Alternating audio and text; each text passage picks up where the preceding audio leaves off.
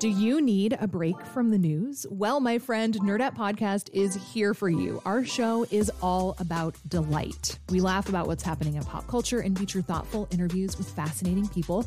We even have a monthly book club that you can participate in. I could just go on and on about it. I loved this book. It was an experience, I'll tell you that.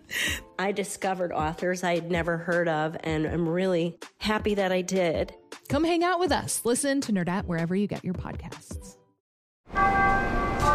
It's Curious City, where we take your questions about Chicago and the region and investigate, report, explore. From WBEZ. I'm Quinn Myers, and this time on Curious City, we're taking a look at one of Chicago's most influential exports, the juvenile justice system. Today, if you're under 18 and get arrested in Cook County, you'll usually go through a separate legal system designed for young people. But until the beginning of the 20th century, many children who ran into trouble with the law were tried and jailed alongside adults. That is, until the world's first juvenile court was established in 1899, right here in Chicago. It's the origins of that court that Andrea Krieg, a criminal justice professor at Elmhurst College, wants to know more about. So with every juvenile delinquency textbook, I would say, there is one sentence that says the first juvenile court was created in Cook County, Illinois. And then it just keeps moving on. And for most people across the U.S., they probably don't think anything of it. But us being in Chicago and Chicagoland, I started to wonder wait, I want more information. More information like where exactly was the first juvenile court? How did it function? Who was eligible? And why did it start here in Chicago? The answers to Andrea's questions are rooted in the Progressive Era, when a group of impassioned activists in Chicago, most of them women, developed the model for the first juvenile court.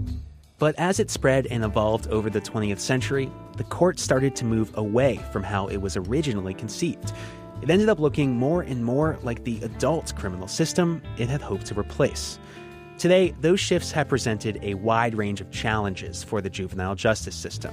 But they've also inspired new efforts to reevaluate how we detain and rehabilitate children and young adults. Efforts that, in some ways, harken back to what the reformers had in mind over a century ago. Let's start back in 1882. By one count, there were at least 20 kids under the age of 11 in the Cook County Jail. So there's concerns about putting young people in the same cells or institutions with adults. Leads to violence, sexual abuse. The fear is that the criminal justice system, if you put kids into it, just is going to educate them to become, kind of vicious, hardened criminals. That's University of Nevada professor David Tannenhouse, the author of Juvenile Justice in the Making. One story Tannenhouse dug up involves a 10-year-old boy who stole a pair of shoes and then spent almost 2 weeks in the county jail before appearing before a grand jury. It was situations like this that attracted the attention of a group of women social reformers in the late 1880s. Many of them were among the first generation of American women to go to college, and they congregated at Jane Addams' Hull House. They were especially concerned with the plight of children in a rapidly industrializing Chicago. 2 reformers in particular spearheaded the movement for a separate court for children. Lucy Flower was a wealthy philanthropist who served on the Chicago School Board and helped create what became the Cook County School of Nursing. She knew how to work the institutions. Flower had the idea to create a so-called parental court. She had 2 goals: to keep kids out of the harsh conditions of adult prison and to prevent them from becoming lifelong criminals. The other leader in this movement was Flower's friend, Julia Lathrop. She was a Hull House social worker and knew how prisons operated. Lathrop toured every jail in Illinois, documenting the conditions there. Together, they started pushing for an official juvenile legal system.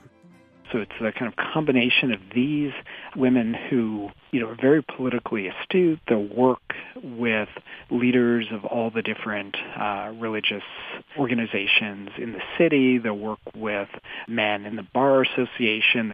And then in 1899, the Illinois legislature passed a bill creating the world's first juvenile justice system. It was modeled after Flower's parental court. And then Chicago becomes a model through creating this kind of remarkable legislation, the talent of the people involved. The first juvenile cases were heard at the county building in downtown Chicago. 8 years later, an official court was built across from Hull House on what is now UIC's campus. Professor Thomas Garrity teaches juvenile law at Northwestern. He says unlike the adult system, the procedures of the first juvenile court were designed to be purposefully informal. The judge might be sitting around a table as opposed to in a formal courtroom. The children and families would be sitting at a table, again, as opposed to standing in the dock as a criminal defendant would. And the objective of the judge was to try to act in the best interests of the child and not to impose harsh consequences upon the child. The reformers hoped this approach would allow judges and probation officers to provide individual solutions to each child's case. They did not have attorneys, and actually the idea was that probation officers would stand up and let the judge know what they thought was in the best interest of the child. The model of the Chicago court spread rapidly. By 1925, every state except Maine and Wyoming had some kind of juvenile court system. The early reformers hoped that the new approach would help kids stay out of the legal system. But instead, as the court grew, Tannenhouse says they noticed the same kids kept coming back. It was a revolving door.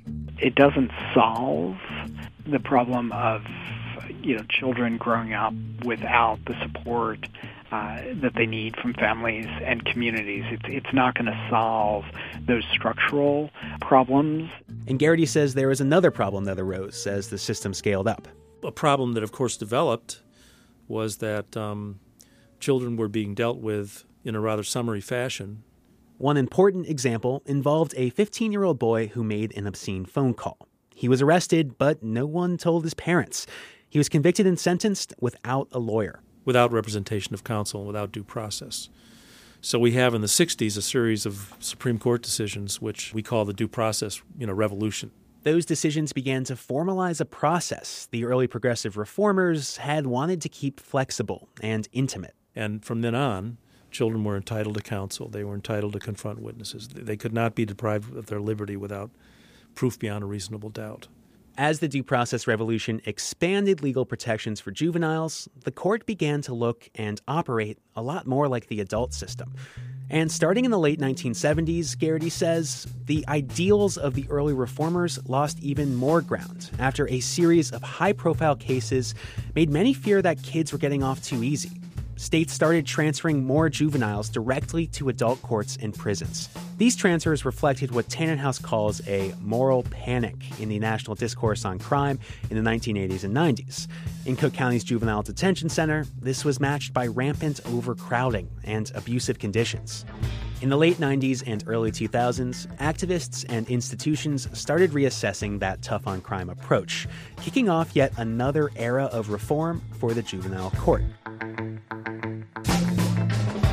Betsy Clark has been at the forefront of those modern-day reforms. She's the founder of the Juvenile Justice Initiative, a nonprofit based in Evanston. Clark says there's been progress made over the past 20 years, like a steep reduction in the number of incarcerated kids.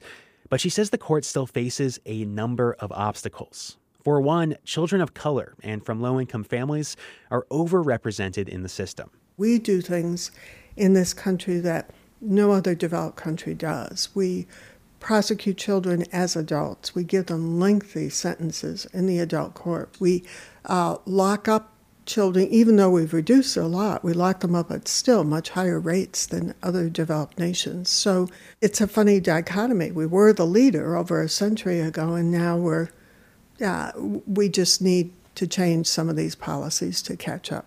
Today, 120 years after the first juvenile court was established, Clark's concerns echo those of the early reformers. She'd like to move away from trying any juvenile in adult courts. She also wants to provide more education and professional resources for at-risk communities. But she'd also like to change the definition of juvenile itself to include people in their early 20s. She says research shows the brain's decision-making abilities aren't fully formed until a person reaches their mid-20s. That research is driving an experimental program launched by Cook County in August 2017 called the Restorative Justice Community Court. And it has some ideas similar to what those early reformers had in mind. The court is open to nonviolent offenders between the ages of 18 and 26, just over the age of eligibility for the juvenile system, from Chicago's North Lawndale neighborhood. All in all, just a small number of people. It brings together an offender, victim, and members of the community. They sit together in a peace circle where they discuss the motivations behind the crime, the harm caused by it, and potential solutions. The focus is on repairing harm from crime as opposed to being strictly punitive.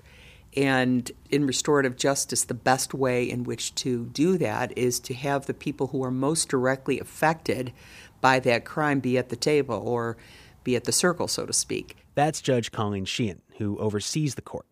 The goal is to create what are called repair of harm agreements. They might include something like community service or connecting an offender with job training or a mentor in the field they're interested in. At every restorative court meeting, Judge Sheehan sits in the peace circle, as opposed to at a traditional judge's bench, to make sure things run smoothly.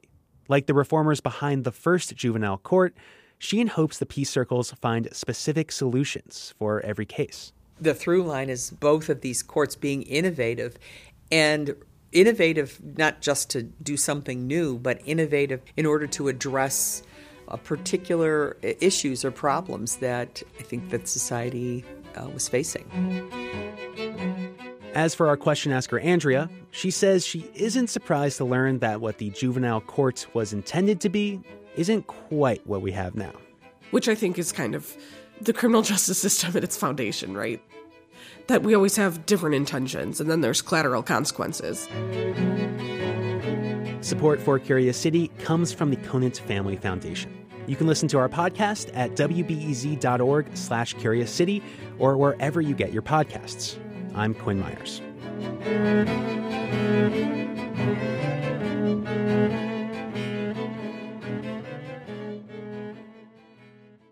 Next time on Curious City, the 1893 World's Fair in Chicago introduced hundreds of products to millions of people.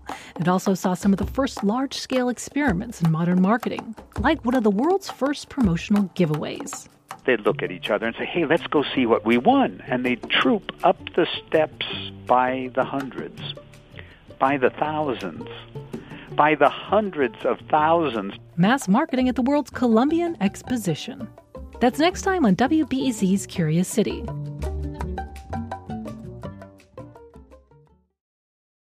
Before we start the show, we here at Curious City want to let you in on a little-known fact about WBEZ. 89% of all our funding comes from community support, including contributions from curious listeners like you. If this program has changed how you see Chicago, please consider supporting this program at wbez.org/curious. Thank you.